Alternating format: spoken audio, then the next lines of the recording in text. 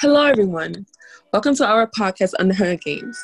I'm Melina, your co-host, along with Gianna and Joelle. Before we start, I would like to do a brief description about the movie for our listeners who have not seen Hunger Games and those who have seen it. So, The Hunger Games is a dystopian film that centers around Katniss Everdeen, a resourceful 16-year-old girl who is a hunter and a survivor. She lives in the most impoverished-stricken district of Panem, District 12. District 12 is the last district of them all, and the first away from the capital. As you travel away from the capital, the district's drop in classes and scarcity of resources increase. The capital holds the annual Hunger Games, a competition in which each of the 12 districts must select one male and one female children between the ages of 12 and 18 to be sent to an arena to participate in a death match. The last one alive becomes the victor and is rewarded with a lavish lifestyle and wealth for the rest of their life. The game are broadcasted nationwide, and the capital uses this death match as entertainment as well as reminder to the other districts that they are under complete government control. The Hunger Games also serve as a punishment for past rebellions the districts attempted. Nonetheless, Katniss Everdeen volunteers as tribute, the first to do so in her district, for the 74th Hunger Games, where her younger sister, Primrose, name is John. Would you like to play a recording first, Regiana? Gotcha. Primrose Everdeen.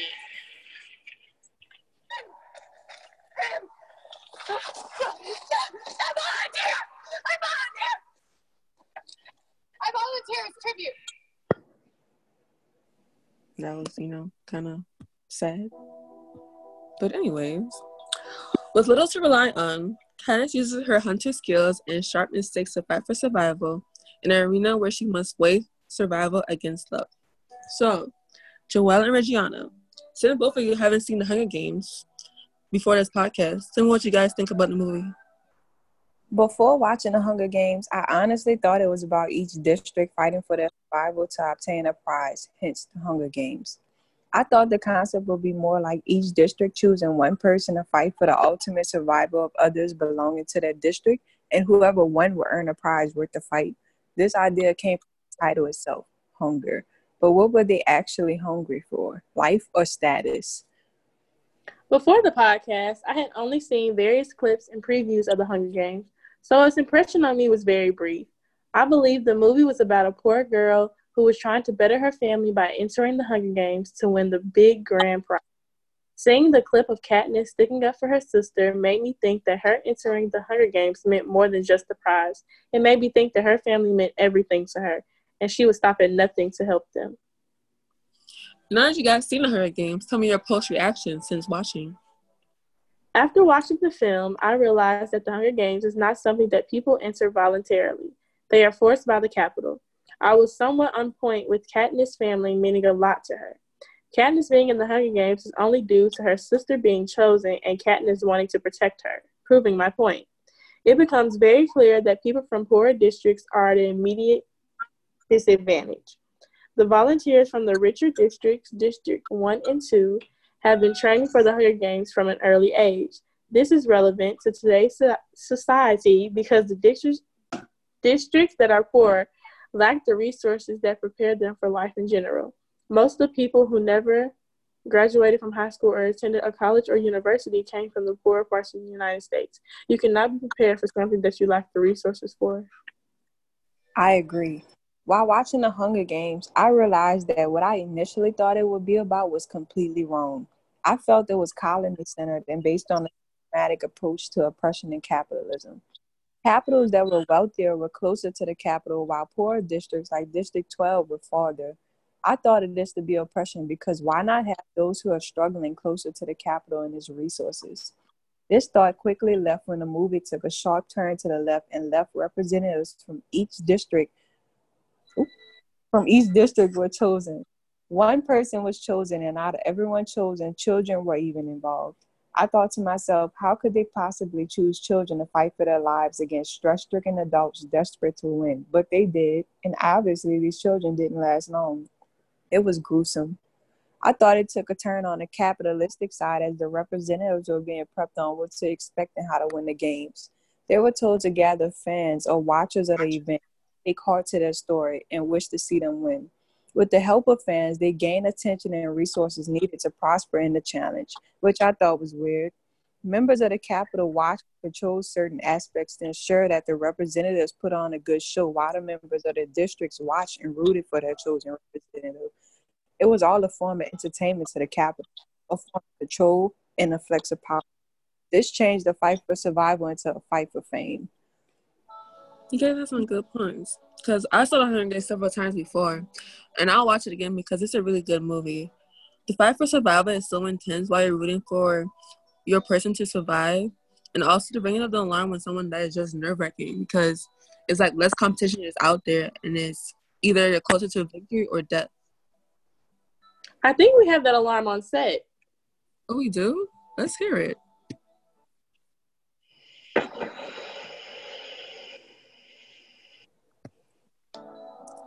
That's kind of crazy. That's very nerve-wracking. Yup. I don't know. That sound just brings me chills every time I hear it. Like, you just know that another body of another innocent soul just died for the Capitol's entertainment, you know? Right. And how well do you think all the Hunger Games fit our expectations of a dystopia? Well, I never took into perspective that it has dystopian aspects until now. It actually does fit our expectation of a dystopia based on our class definition. For our listeners, in case you were wondering, our evolving definition of a dystopia is an imaginary or real place whose people may lead a restricted and oppressive existence under some form of authority. Yeah, I definitely do see that restricted lifestyle in the Hunger Games, especially with the government using the games as a way to remind all of its citizens in the district that they are in control. It becomes oppressive to life to know that any year you might be chosen during the reaping to become a representative in the Hunger Games. The enjoyment of living life worry-free is taken away at the young age of 12 when individuals are considered old enough to be entered in the drawing. A child shouldn't be worried continuously every year whether or not they might have to say goodbye to their families and defend themselves for the district. Right. So what other dystopian aspects does the Hunger Games have based on our definition? One dystopian aspect that I noticed while watching the film was the government using the Hunger Games as a form of entertainment for the district. It was broadcasted by the government, forcing the districts to watch it. The Hunger Games was a death match. There should be no entertainment out of forcing young teens to kill others in order to survive. This allowed the government to make a mockery out of the Hunger Games and out of the lives that were being taken in the process. Also, this is a dystopian aspect due to the reason the Hunger Games was happening in the first place. The government wanted to use this as a punishment for the past rebellion. The rebellion was against the Capitol's oppressive behavior. The Capitol wants to remain in complete control, and when someone threatens their power, they must retaliate. True. And to add to that, the Capitol actually reminds me of totalitarian government that restricts individual opposition and exercises an extremely high degree of control over the districts and the citizens' private life. The citizens are restricted to their districts and can't travel to other districts. Also, there is a hard separation and discrimination between the capital and the poor, enslaved outlying districts.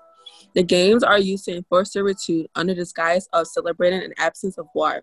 The capital itself might appear utopian with all the lavish buildings, wealthy people, excessive availability of goods, and abundance of riches, but that comes at the expense of the 12 districts. Technological control, another aspect of a dystopian society, was also showcased during the Hunger Games. One form that I could recall is the use of trackers on the participants. It allowed members of the Capitol to locate the participants' location as they headed through the fields of the arena. By tracking their every location, the Capitol was able to control them even from inside the arena. This was shown as Katniss decided to travel away from all of the newly formed alliance groups to seek refuge at the edge of the arena.